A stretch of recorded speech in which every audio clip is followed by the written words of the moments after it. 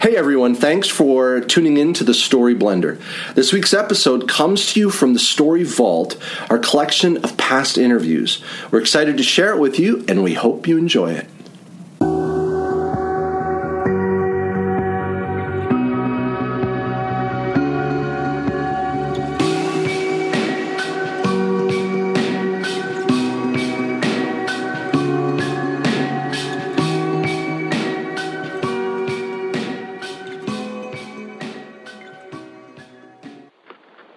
Welcome to the Story Blender. I'm Stephen James, and this is where great storytellers share the secrets of great storytelling. Now, James Rollins is the #1 New York Times best-selling author of international thrillers that have been translated into more than 40 languages. His Sigma series has been lauded as one of the top crowd pleasers by the New York Times and one of the hottest summer reads by People magazine. In each novel, acclaimed for its originality, Rollins unveils unseen worlds, scientific breakthroughs, and historical secrets. And he does it all at breakneck speed and with stunning insight. He lives in the Sierra Nevada mountains, and he is with us here today. So, Jim, thanks for taking the time. I appreciate it. I'm actually in the smoky Sierra Nevada mountains today. Now, you're known for high-concept thrillers or high-concept stories. Some people describe your stories in this way. Do you think of them as high-concept, and what does that mean, to you, or do you approach things from that perspective at all? I mean, I don't think I dismiss it in its entirety. I mean, I'm always looking for, trying to build a story that is going to appeal to the largest spectrum of readers out there. And at the same time, I'm dealing with aspects that excite me. At this point, if I'm not excited about a story, my reader isn't going to either. I think readers have they've got a good nose on them. They can almost smell when an author's bored with their work. I think it comes out on the page. So I'm always looking for, where can I tell an exciting story? I'm going to, to the best of my ability, build a roller coaster that I'm going to send my readers up and down and twists and turns, which is always, of course, fun. But at the same time, I'm looking for that higher concept. And by that, I mean I'm looking for, why should you be reading this book? Is there's something more to this novel than just the popcorn entertainment of that roller coaster ride? Is there something that's more topical, something that's maybe that ripped from the headlines type of concept that might be of interest to a reader. So I'm always looking for that also. Now, some people, when they think of high concept, I've heard people say the higher the concept, the harder the believability. And I think that people really like your books for, kind of like bigger-than-life heroes, but also grounded in, in believability. Is that something you really work toward, is this idea of making the stories believable, even though, some of your stories are, sprawling and have to do with scientific and historical breakthroughs and all this that might seem hard to believe at first, but is believability one of those keys for you?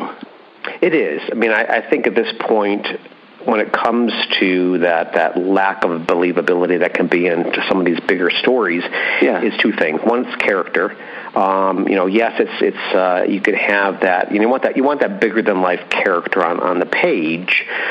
But by bigger than life, I don't necessarily mean this is a character that's going to, rip open his shirt and have a big giant S across his undershirt there, and he's going to, he's invincible, and if he gets shot, he just shrugs it off and keeps going.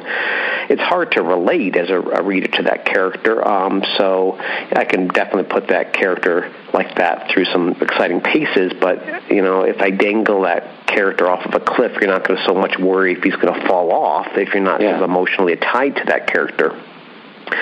So, when I say bigger than life, I'm just saying, create a character on the page that, might do or say something that you in your normal life might not do or say, because just doing that alone sort of elevates the character without putting them into the stratosphere.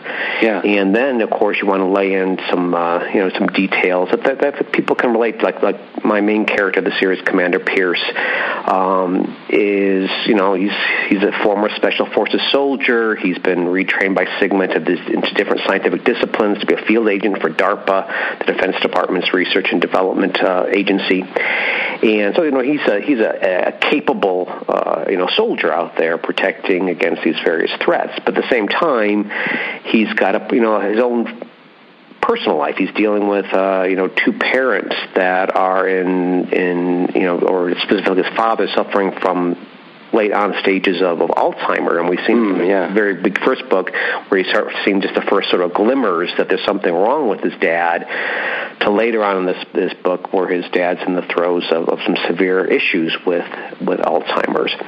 And so now you have this character that is juggling the day job, protecting the world, with his personal job of his responsibilities as a son with an ailing parent. And any reader who's juggling personal and professional life can relate to that character on a deeper level than just that he's a superhero, super soldier type of character. They can relate to the pull and push of personal responsibilities against your professional goals or aims. Yeah, I like how that builds depth. Sometimes people complain about like a one-dimensional character or a cookie cutter or a cardboard character, whatever people call it. But I think in the way that you approach it, yes, they have this amazing ability and amazing life and stuff like this of saving the world. But also, down and dirty, I like that personal connection, because that's where people can really identify with that character. Right. So, like, again, if I'm going to dangle Gray off of a cliff, hopefully you're going to care whether he falls off that cliff. I've read some books where I literally don't care about the main character. And there was one book I was reading, and it was just this whiny character, and I was like, just please kill her off and move on with the story. And that's not what you want. I believe I've encountered a few of those characters in the past myself, where it's like, it's just not what you want your readers. Eliminated, I'd be fine with it. Yeah, no kidding.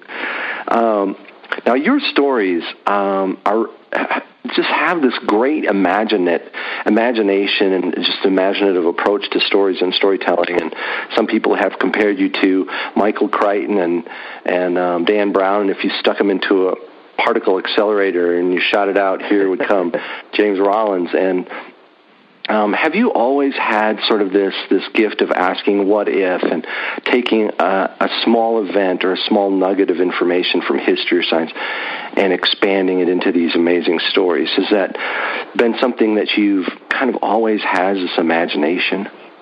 Well, I think, my first love, it's a poorly kept secret, that my prior profession was as a veterinarian, so that was always... My first love was medicine, science, animals, and I knew, growing up I wanted to be a veterinarian, but, I was raised with 3 brothers and 3 sisters, and I inadvertently became sort of the storyteller of the family. Nice. My goal was to spin these wild stories and try to get my brothers and sisters to believe something outlandish, and, if tears were involved, all the better. Mom called it lying, I call it storytelling.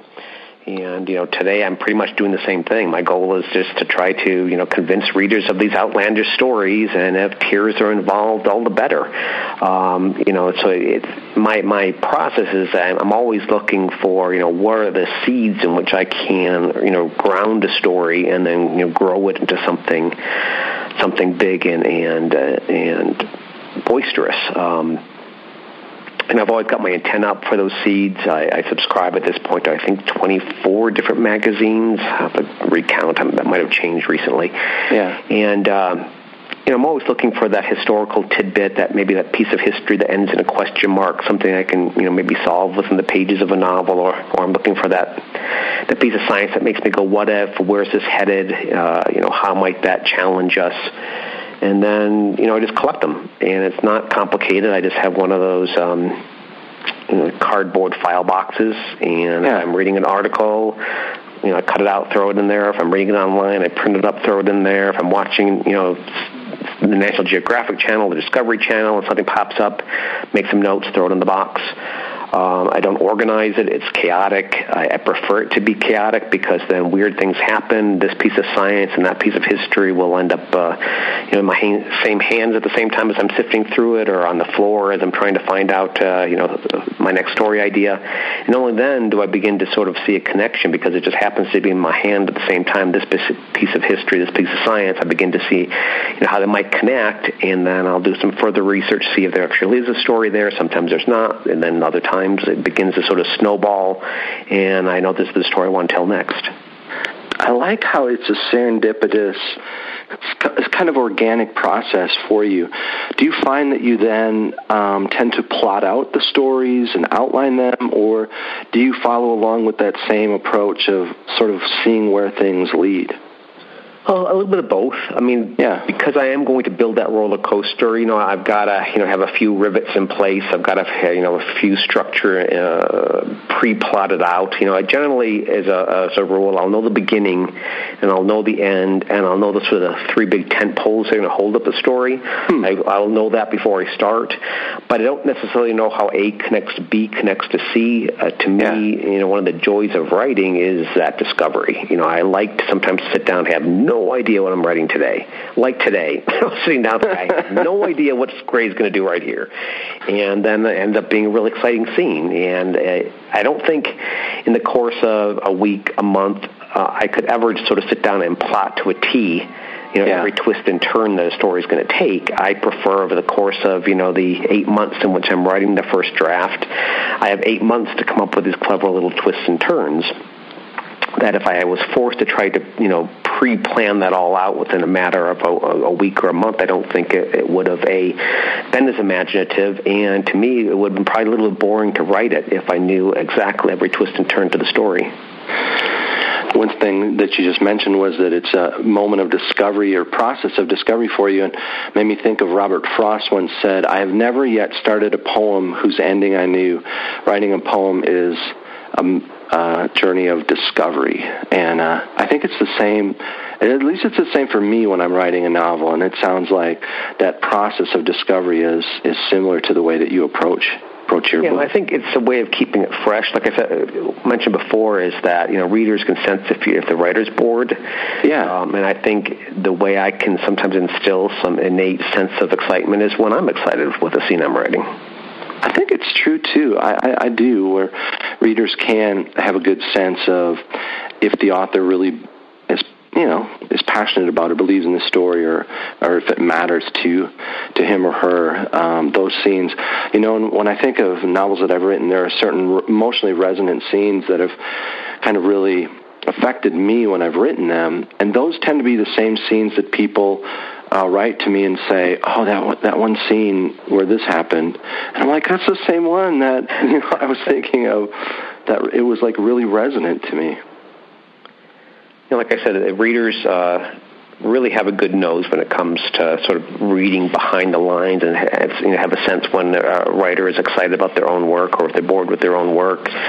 So again, that's sort of my method is a way of trying to keep that feel of freshness in my writing, because sometimes I don't know what I'm going to write that day.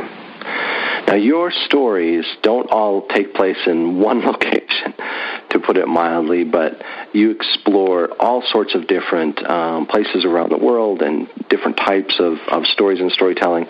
I know that some of our listeners are interested in how you research your books. Do you get on the ground in these different places, or does it tend to be mostly online, that sort of thing? How do you get started with researching some of these stories? It's a little bit of both. I did a spreadsheet at one point, because I do get that question occasionally asked a lot during a Q&A session of a book talk, where, hey, Jim, how many of these places you write about have you actually been to? And so I thought, well, I don't know. So I actually did a spreadsheet. It's probably changed, because this is probably a good 7 or 8 books ago. At that point, I'd been to probably about 70% of the places I write about. So it was some, boots on the ground, authenticity to some of those things. But to be honest with you, I very seldom travel for research. If I'm writing a book set in Paris, it's very rare I'll hop on a plane, fly to Paris, run around Paris, run back, fly back home and write about it. My process is usually I just travel for the fun of it. And then I will take a bunch of pictures. I'm notorious for walking to somebody in some village and saying, hey, tell me something that nobody knows about this place. Tell me a secret that, you normally wouldn't share with somebody. And oftentimes they'll tell you. And oftentimes what they're telling me becomes that seed that I'm putting into that box because it's really cool. Now, I don't know what I'm going to do with it, but I'll just throw it in the box that's cool. So when I get home, I journal when I write. So I write some details of these places, things that I thought were cool, places I've eaten, meals I've had. I take pictures. I just put it in a big little scrapbook, for lack of a better term, and it goes on a shelf. And then down the line, it might be a year, 2 years. Like the book I wrote right now, a good portion of the book takes place in Maui. I haven't been Maui in probably 10 years, but again, while traveling to Maui, I took a bunch of pictures. Landmarks that were really cool, settings I thought might make good parts of a story. And so when I was writing this book, I just pulled that scrapbook down, and I had my research for that place all set to go. So I almost traveled and after the fact write about it. No, that's cool. I found that people really do like that insider information, where I like the approach to say, hey, tell me something that no one else knows. What's the secret about this place? In one of my books, one of the subplots had to do with the Jonestown Massacre back in the 70s. And so I was able to track down one of the 3 people who was still alive and had survived and walked out of the compound that day. And so just asking him kind of the same questions like, what about that event did the media get wrong? What actually happened that day? And to get that insider information, it adds so much to a story. It's surprising what people will tell you, by the way. If you just preface your words, hey, I'm an author working on this story, would you mind, being my, mentor on this subject matter? It's surprising what they'll tell you. A lot of times, again, I'm dealing with science, so I'm looking for that, that authenticity and that immediacy to the story, because science changes very rapidly.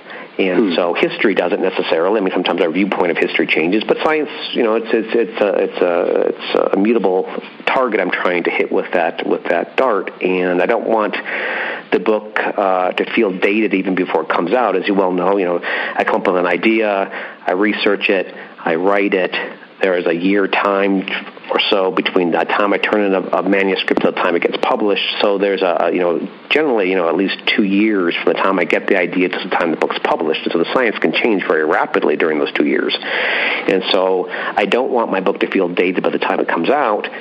So rather than looking for that book, which oftentimes, again, is 2 or 3 years old, the scientific information in that book, or even a magazine, oftentimes that information is months old, if not even older, I'd rather talk to somebody. I'd rather, call up a scientist and say, hey, look over your shoulder and tell me what's on your workspace right now. What are you working on right now? Because I need that immediacy so that when I write it, it still feels like it's fresh, that it's happening right now. And again, I'm sometimes shocked what people will tell you. Just to give you one example, in one of my early books, Deep Fathom, and I'm not ruining anything because it happens within the prologue of this novel, is that I crashed the space shuttle.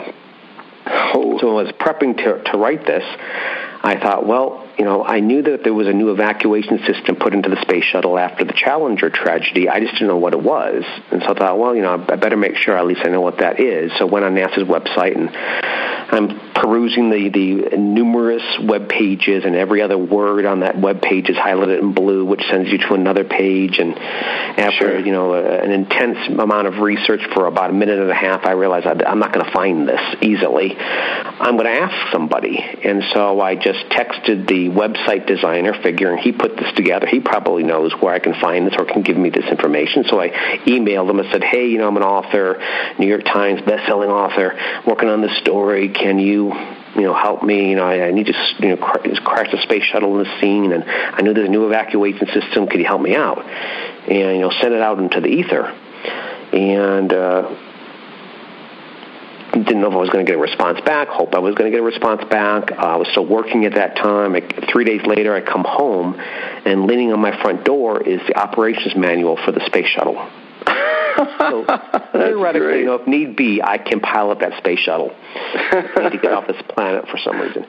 Now, it gets a little bit weirder because it wasn't in a package. It was just literally the manual. It wasn't, in an envelope with my address on it. It was just the manual leaning on my front door.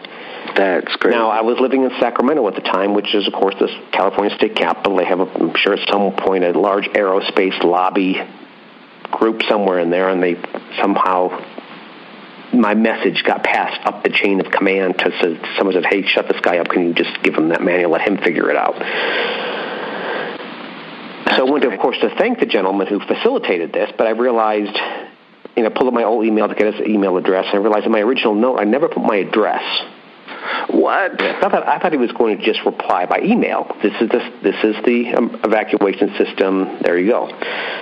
So within 3 days, they found out who I was, where I lived, and delivered the manual.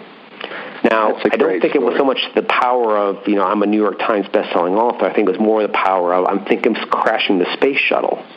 I think at some point that, raised some bells somewhere and accelerated that whole process. I love it. That's a great story. It's shocking what people will tell you if you just preface it with that. I'm an author. Can you help me out? They'll tell you things like, the nuclear codes are what? Just a second. Let me get a pen and paper. When I was writing one of my books, I toured a military base in Texas and asked the people who were in charge of our stopping forward cyber threats, basically from Russia and China. I was like, I'm trying to send a message to a U.S. nuclear submarine to basically fire a missile remotely send a message. I said, is there any way to do that? And the guy said, oh, it's easy. And I was like, it shouldn't be easy. Even if you tell me how, which he did, and I put in my book, it should not be, oh, that's easy. That should not be the first thing out of their mouth, So what, you've written, with the same characters and the same team kind of appearing in different books. Do you find that when you're writing, the character comes first or the conflict comes first? Well, because especially I have a tendency to alternate between doing sort of one of the Sigma books, one of the books in a series, and then doing a standalone. And the process is very different between the two. Because with the Sigma characters are already sort of, already there in their entirety. And this is now my 13th book in the series, so I know these characters very well. So then it more is about, what story, what's the plot that I'm going to put these characters through? What roller coaster am I going to build for them to travel through in this next adventure? But when I'm doing my standalone, it's the reverse. I've got to figure out, what characters are going to populate that story. Because to me, again, that's the most important thing when it comes. Because again, if you build this fantastic roller coaster, if your readers aren't attached to that character, they're not going to. It might be a really cool roller coaster. It might have a lot of twists and turns and surprises and drops and twists. But again, if you're not attached to the characters, it feels a little bit dull. Yeah. So I'm doing my individual adventures. Usually there is a concept at the back of my mind, a high concept I just described. But then I got to figure out who's the best to tell that story. And then that's where I build the character. And then after I got that character, I got the high concept, and then I'll build that roller coaster of a plot. So that's the way I do the standalones. Yeah, that's interesting. I like how it's a different, almost, you mentioned reverse process, or it's the other way around for the stories. And so you're writing the same genre of story. It's just the process is completely different because of the familiarity that you have with your characters at the onset. Yeah. How important for you is authenticity in the science and history that you use to weave into your stories? Well, that's a good question. I definitely am going to take you somewhere weird in my story. I'm going to take you, to the edge of the horizon on some of the science and make you look over the edge. I'm looking at these historical mysteries. I'm going to try to solve them, and obviously, some of that's going to be imaginative, and that I'm going to be taking some interpretations of facts. But I try not to just pull it just out of thin air. Yeah. I try to ground it. At the end of all my books, I have a what's true, what's not section where I sort of pull aside the curtain and show you exactly how much is real and how much isn't. And if there's any of these topics that interest you, the science or the history, I'm going to leave you some breadcrumbs to follow. So if that historical mystery intrigued you, read this book. If the science of this aspect of the science intrigued you, here's an article you might want to look at. So that hopefully, when you close that book, has a little extra resonance that, that it leaves something hopefully that you can pick up and follow from there. But again, authenticity, let's get back to that. Yeah. I get this question asked a lot, where do you draw the line? Where do you go from that, what's real from that article in that science magazine to the more imaginative place you're going to take the story? Where do you draw that line? And I have a rule of thumb. My rule of thumb is that if I'm going to put something in the story, I measure it by two methods. Number one is, how cool is it? The higher the cool factor, the more I'm willing to bend the science or the truth. Nice. Factor number two is, how many people are really going to know I'm pulling a little bit of wool over your eyes regarding the factual basis of this part of this scene or this part of the story. Yeah. And my thing is, if 99 people out of 100 aren't going to know that, at the end of a telomere on a DNA molecule that, it can control how long your lifespan is. Yeah. Most people aren't going to know the fine details of the science behind telomeres. So I could probably bend the truth a little bit here and there. And that one person out of 100 who's maybe going to go, that's not right. If it's cool enough, he may still buy it. I'm going to roll with it because what you just did was pretty darn cool. So if I can get those two things to line up, then that's where I'll start to play a little bit with the facts. But again, I try not to claim that it's true. So at the end, I do sort of reveal exactly where I am. I think that's pretty cool that you do. At the end, sort of say, if you're interested in more, here's where I bent the rules, or took fiction one step more. But it is actually doing that for. I didn't. My early novels, you will not find that section. It's only later you'll start seeing that section appear in my books, and the reason for that is two reasons. Number one, I just got tired of answering 1,000 emails about, is this part true, or was this part, where did you get this information from? Yeah. Rather than answering 100 questions over and over again about that aspect of the story, I think I'll just put it at the back of the book. I don't have to answer a bunch of emails about that. And number two was because of a 1-star Amazon review. Not that I've got more than 1-star Amazon reviews. I've got many 1-star Amazon reviews, but this one particularly irked me because they were saying, hey, I was reading, Jim's book and I was enjoying it, but I got to this part of the story and it was so outlandish it threw me out of the story. I could not even finish it. Yeah. And I'm reading this review, I'm thinking, well, admittedly, I'm going to take you somewhere strange in the story. I will admit that. Yeah. But that point that tripped you up, that was real. So I can't go back and explain that to everybody, so I figure I'll just put this at the back of the book, so if anybody trips up at about a section of the story, they'll know whether they're tripped up because of something real or tripped up because of something that I am trying to pull the wool over your eyes about. I think that's what, great storytellers take that nugget, take that little, for you, what you put in that box, and then start to look for those connections between things that no one else has noticed yet. And then they spin their tales, and we enjoy them. We love them. So I was curious a little bit of what types of stories draw you in, or maybe how you first got started telling this type of story. Did they engage you when you were younger, when you were a kid, or is it just a natural evolution from you telling entertaining stories to your siblings to, eventually writing these bigger-than-life stories? Well, growing up, I I read a bunch of different genres. I wasn't like a one-track type of guy. And I read science fiction, I read fantasy, I read horror, I read mysteries, I read thrillers. I grew up reading Michael Crichton and Clive Cussler and Stephen King, and then a lot of the science fiction, I read Isaac Asimov, Robert Heinlein.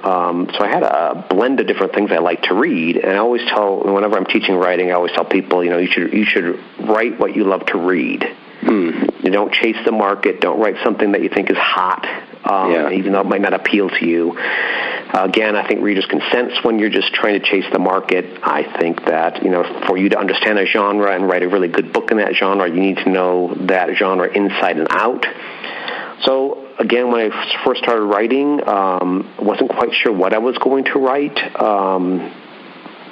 So the first novel I wrote, I thought I was writing a science fiction novel, but because I set it in present day, my editor said, "No, this isn't science fiction. This is a thriller." And I thought, well, I've got telepathic marsupial creatures that live underneath Antarctica. Isn't that science fiction? She goes, "No. As long as those telepathic marsupial creatures are living today, it's a thriller." Okay, I love it. So, I have a tendency to blend genres a little bit, because I love to read a bunch of different genres. You'll see, a little bit of, science fiction in my books. You'll see a little bit of, Clive Cussler's adventure fiction. I've got a team of military soldiers that will use some pretty cool military tech a la, Clancy. I've got the science of Michael Crichton in there. Just because that's what I love to read. So I have a tendency to, throw everything in the kitchen sink into my books to the point where when HarperCollins, my publisher, I published, I think, about 8 or 9 of my books at this point. I had never actually been to New York and visited my publishing house. So at one point, they invited me over there to meet the whole publishing staff. So, I go to New York and I'm in this big boardroom, and everybody's gathered there at the table. There's the marketing team and the cover design team and the international people. I don't know, the whole group of people are there. Yeah. But at the end of the table is the head of HarperCollins, and he sort of stands up and looks over across this long table at me and goes, "Jim, we published a few of your books, but to be honest with you, we're not quite sure what you write." So, and I'm okay with that. I'm okay with, not quite, because, yes, they want to know where to shelf your book in a bookstore. Yeah. But, I like to sort of, I'm okay with, having a little bit of everything in those books. That's what I love to read, and, again, that's what I like to write.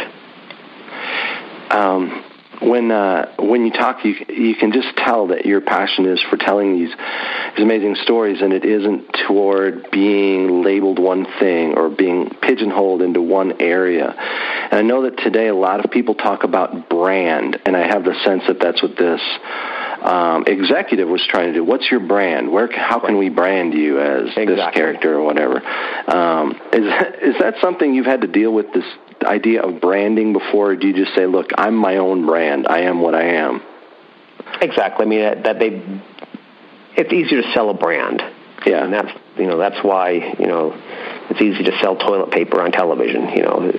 You can sell a brand easier than you can something that's more amorphous. So there is an attempt to keep trying to brand you, and I keep trying to somewhat, slide out of that box. Because, one of my novels might lean more towards history. Like Demon Crown deals with the history about the founding of America, and it's very history-oriented. Other books are very science-oriented. And then there's the gambit in between there, which I play in. My stories have, very strong female characters in them, and they have a romantic element to them. So they pushed me into going to, RT, Romantic Times festivals, and RWA, because the books, even though they seem like they might be more sort of, male action fiction, they have, a very strong appeal. A good portion of my readership, despite my subject matter, is still more female than it is men that read my books. And I think it's because of the characters and the relationships that are in the story that do hopefully read authentic to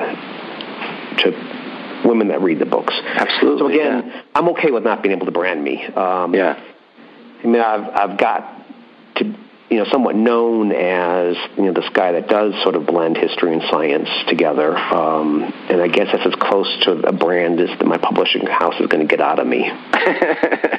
Well, that's good. I don't think you need to worry too much about it. I think your name kind of encapsulates, your own brand, which brings me to my next question, which is, you're really known for your ability to write non-formulaic stories. They're not all cookie-cutter, stories with the same exact approach and so on. Is that a conscious decision of yours, or are there specific, plot techniques that you use beneath the surface?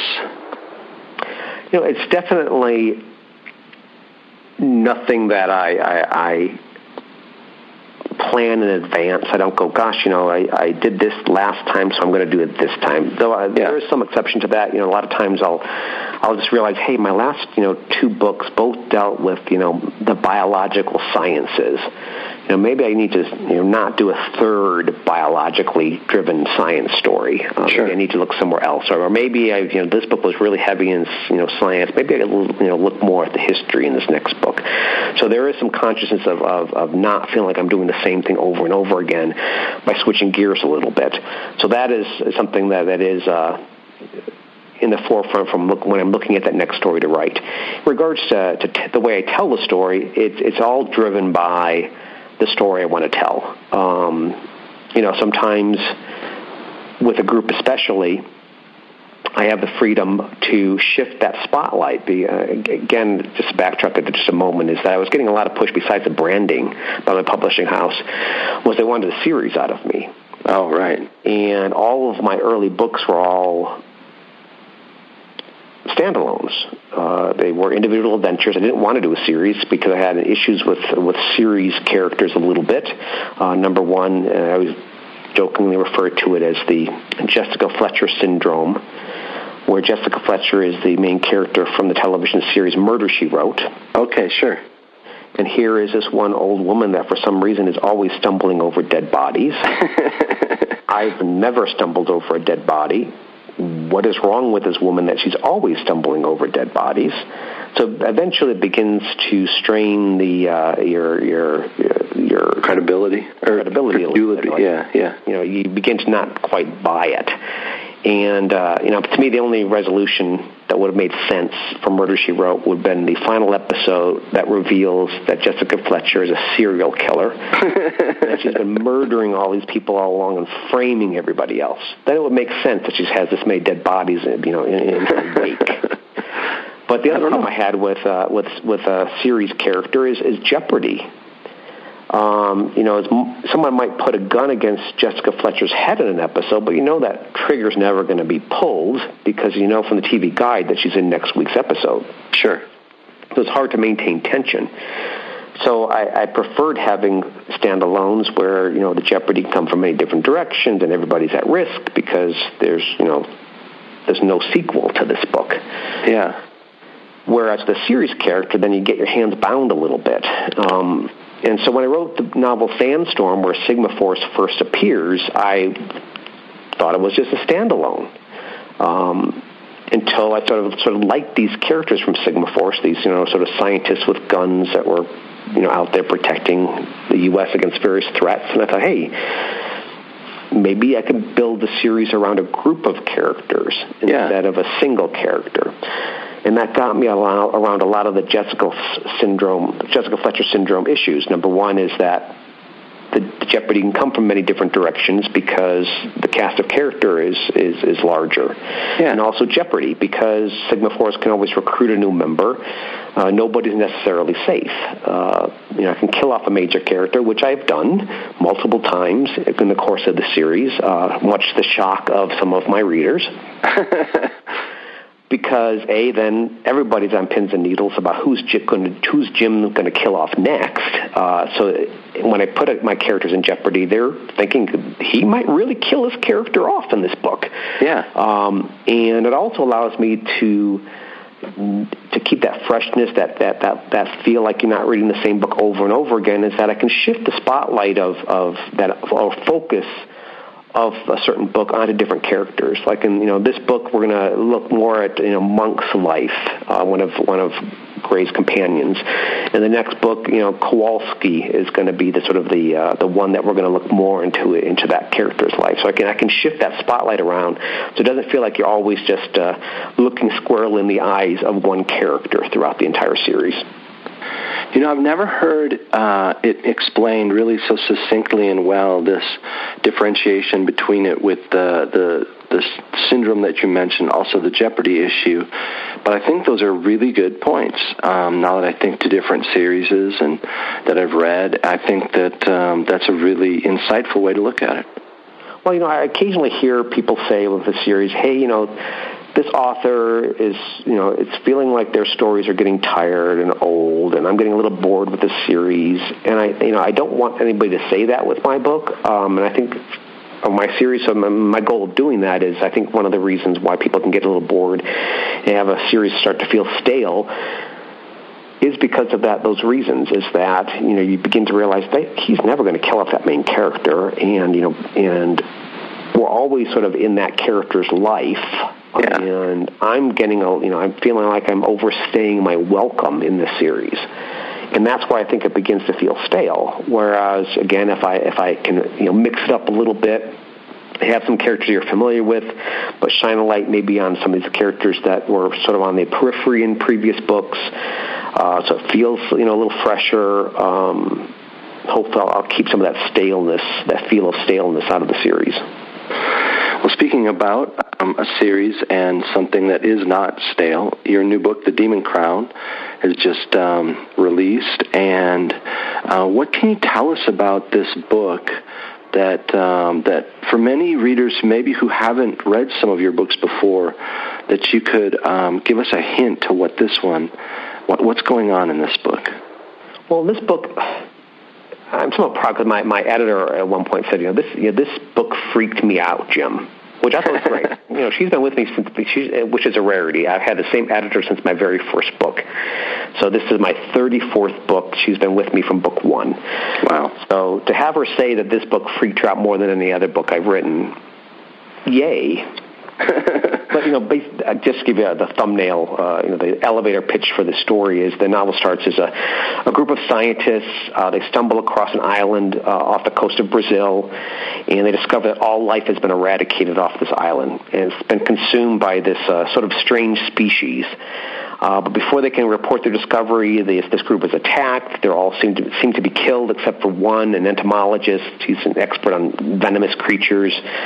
And this sort of one event blows up into the global threat when the same species that attacked that island is unleashed across the Hawaiian Islands, basically almost like a biological Pearl Harbor. And as people begin to die by the hundreds, this organism seems to the only way they seem like they can maybe get rid of it is they may have to nuke the Hawaiian Islands to keep these from spreading. So Signal Force is called in. They have to figure out, where did this thing come from? What exactly is it? And at the same time they're trying to do that, the organism is changing, it's growing, it's spreading, it's adapting, and it does begin to spread. So, it's a fun story. But again, and I love that it frightened your your editor. It's pretty creepy. It's a pretty creepy little story. And again, I like that. I'm always looking for that topicality. And so, one of the origins for this story was that I had gotten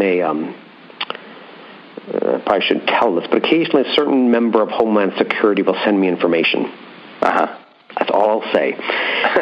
He sent me the top 10 things that keep Homeland Security up at night. And amongst that list was one that sort of surprised me. And it was not even in the lower 10. It was in the top 5 about their concerns about a threat to the U.S. And one of the threats they're concerned about is invasive species. Now, these are, foreign invaders to our shores. Yeah. And we're all familiar with, the pythons that got loose in the Everglades and now are running amok. There's Asian carps that are in our lakes and rivers that are causing decimation to a lot of our natural fish populations out there. What Homeland Security is concerned about is what if somebody weaponizes one of these species and releases it into the U.S. because we at this point have almost no defenses against that. If a hostile power is serious about it, they can introduce a hostile species into the U.S. with very little effort, because we have very little way of restricting that from happening. And as we've seen with the pythons and with the Asian carp and several other species, once it's established in an environment, it's almost impossible to get rid of. Yeah. And it can wreak havoc from an agricultural standpoint, or it can wreak havoc if it's a direct threat to us. So that's something that, I sort of shine a light on in this book is, what if someone did weaponize one of those species? What might happen? I love it. And I can't wait to finish it. I have a copy of it right here by my bedside. So as I dive deeper in, now I've got a little bit of the inside scoop for where the story's going to go. So for aspiring writers and storytellers, do you have any words of advice for shaping and telling more engaging stories? I know that you do teach at different events and conferences. Maybe there's maybe a weakness that you see in some of the work of aspiring authors, or what do you like to share with them? Well, I'll tell you, how I learned to write. Like I said, my as I mentioned at the beginning, was that I'm always wanted to be a veterinarian. It was my career track. I didn't take any writing classes in college. I pretty much went right towards being a vet. But I read a lot. And because I had that weird little imaginative side of my brain that was twisting these stories with my kids, with my siblings rather, it was like, reading, which I continue to do, was like throwing gasoline on that twisted corner of my brain. And I thought, one of these days it'd be fun to be able to, walk into a bookstore and see my book on the shelf. But it seemed like a pipe dream. I had my day job as a veterinarian, and it seemed sort of more, something that I could never reach. But then over time, I thought, well, if I'm going to try it, I should probably try it. But I thought, gosh, I've had no training in writing. And if you read in my books, you'll go, gosh, Jim's had no training in writing.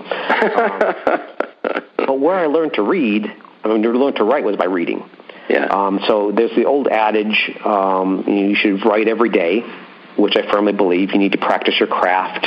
You need to, there's an old adage, you should write 1,000,000 words before you should expect to be published. So, get cracking, get working on that 1,000,000 words. You need to be writing every day and working towards that 1,000,000 word goal. But at the same time, I add my own little footnote to that write every day adage, which is you should read every night. Because whatever problem you have with your writing day, whether it's, how do you introduce this character, describe a character without having them look in a mirror? Yeah. How do you, do dialogue that feels authentic? As you write during your day and you're struggling with that problem in your writing day, it forms a knot in your head. And when you read at night and you see an example of how that problem was solved by that author, it begins to untie that knot unconsciously. You begin to now you're paying attention to what the author's doing because you were struggling with that during your day, and you're going to see how it's done well. And so by writing every day and reading every night, you're going to find that your prose is getting stronger and stronger. And I still do that to this day. I still, when I'm reading, I have a tendency to have two books. I have the book I take to the gym, and I have the book that I read at night before I go to bed. And I always have a notepad with me. And to this day, I still see tricks that an author will do.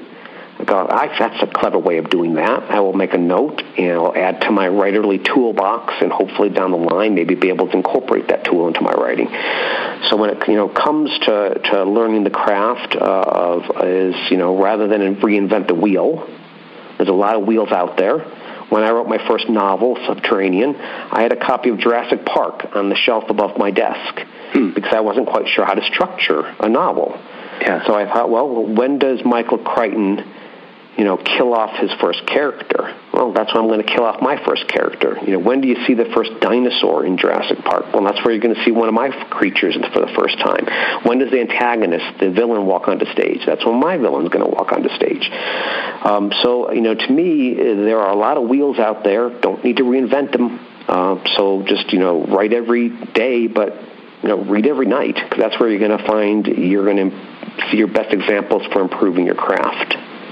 I think that is great advice, and I really appreciate you being on the show today. Not only are you a well-researched and articulate writer, but also a very articulate storyteller to have on the show. So I really appreciate it. Well, I appreciate the time. Yeah, where is the best place for people to connect with you online, maybe when you're doing a book signing, or to reach out, maybe to find out about your newsletter? Well, I've got a website, I think any author does. It's very cleverly, it's jamesrollins.com, and there I always consider it the encyclopedia of James Rollins. If you want to know about books and all my books, and there's a section about how to write, and there's some articles and blog things, so there's a bunch of stuff about me. But if you want sort of a day in, day out what it means to be a writer, join me on Facebook, on social media, Twitter.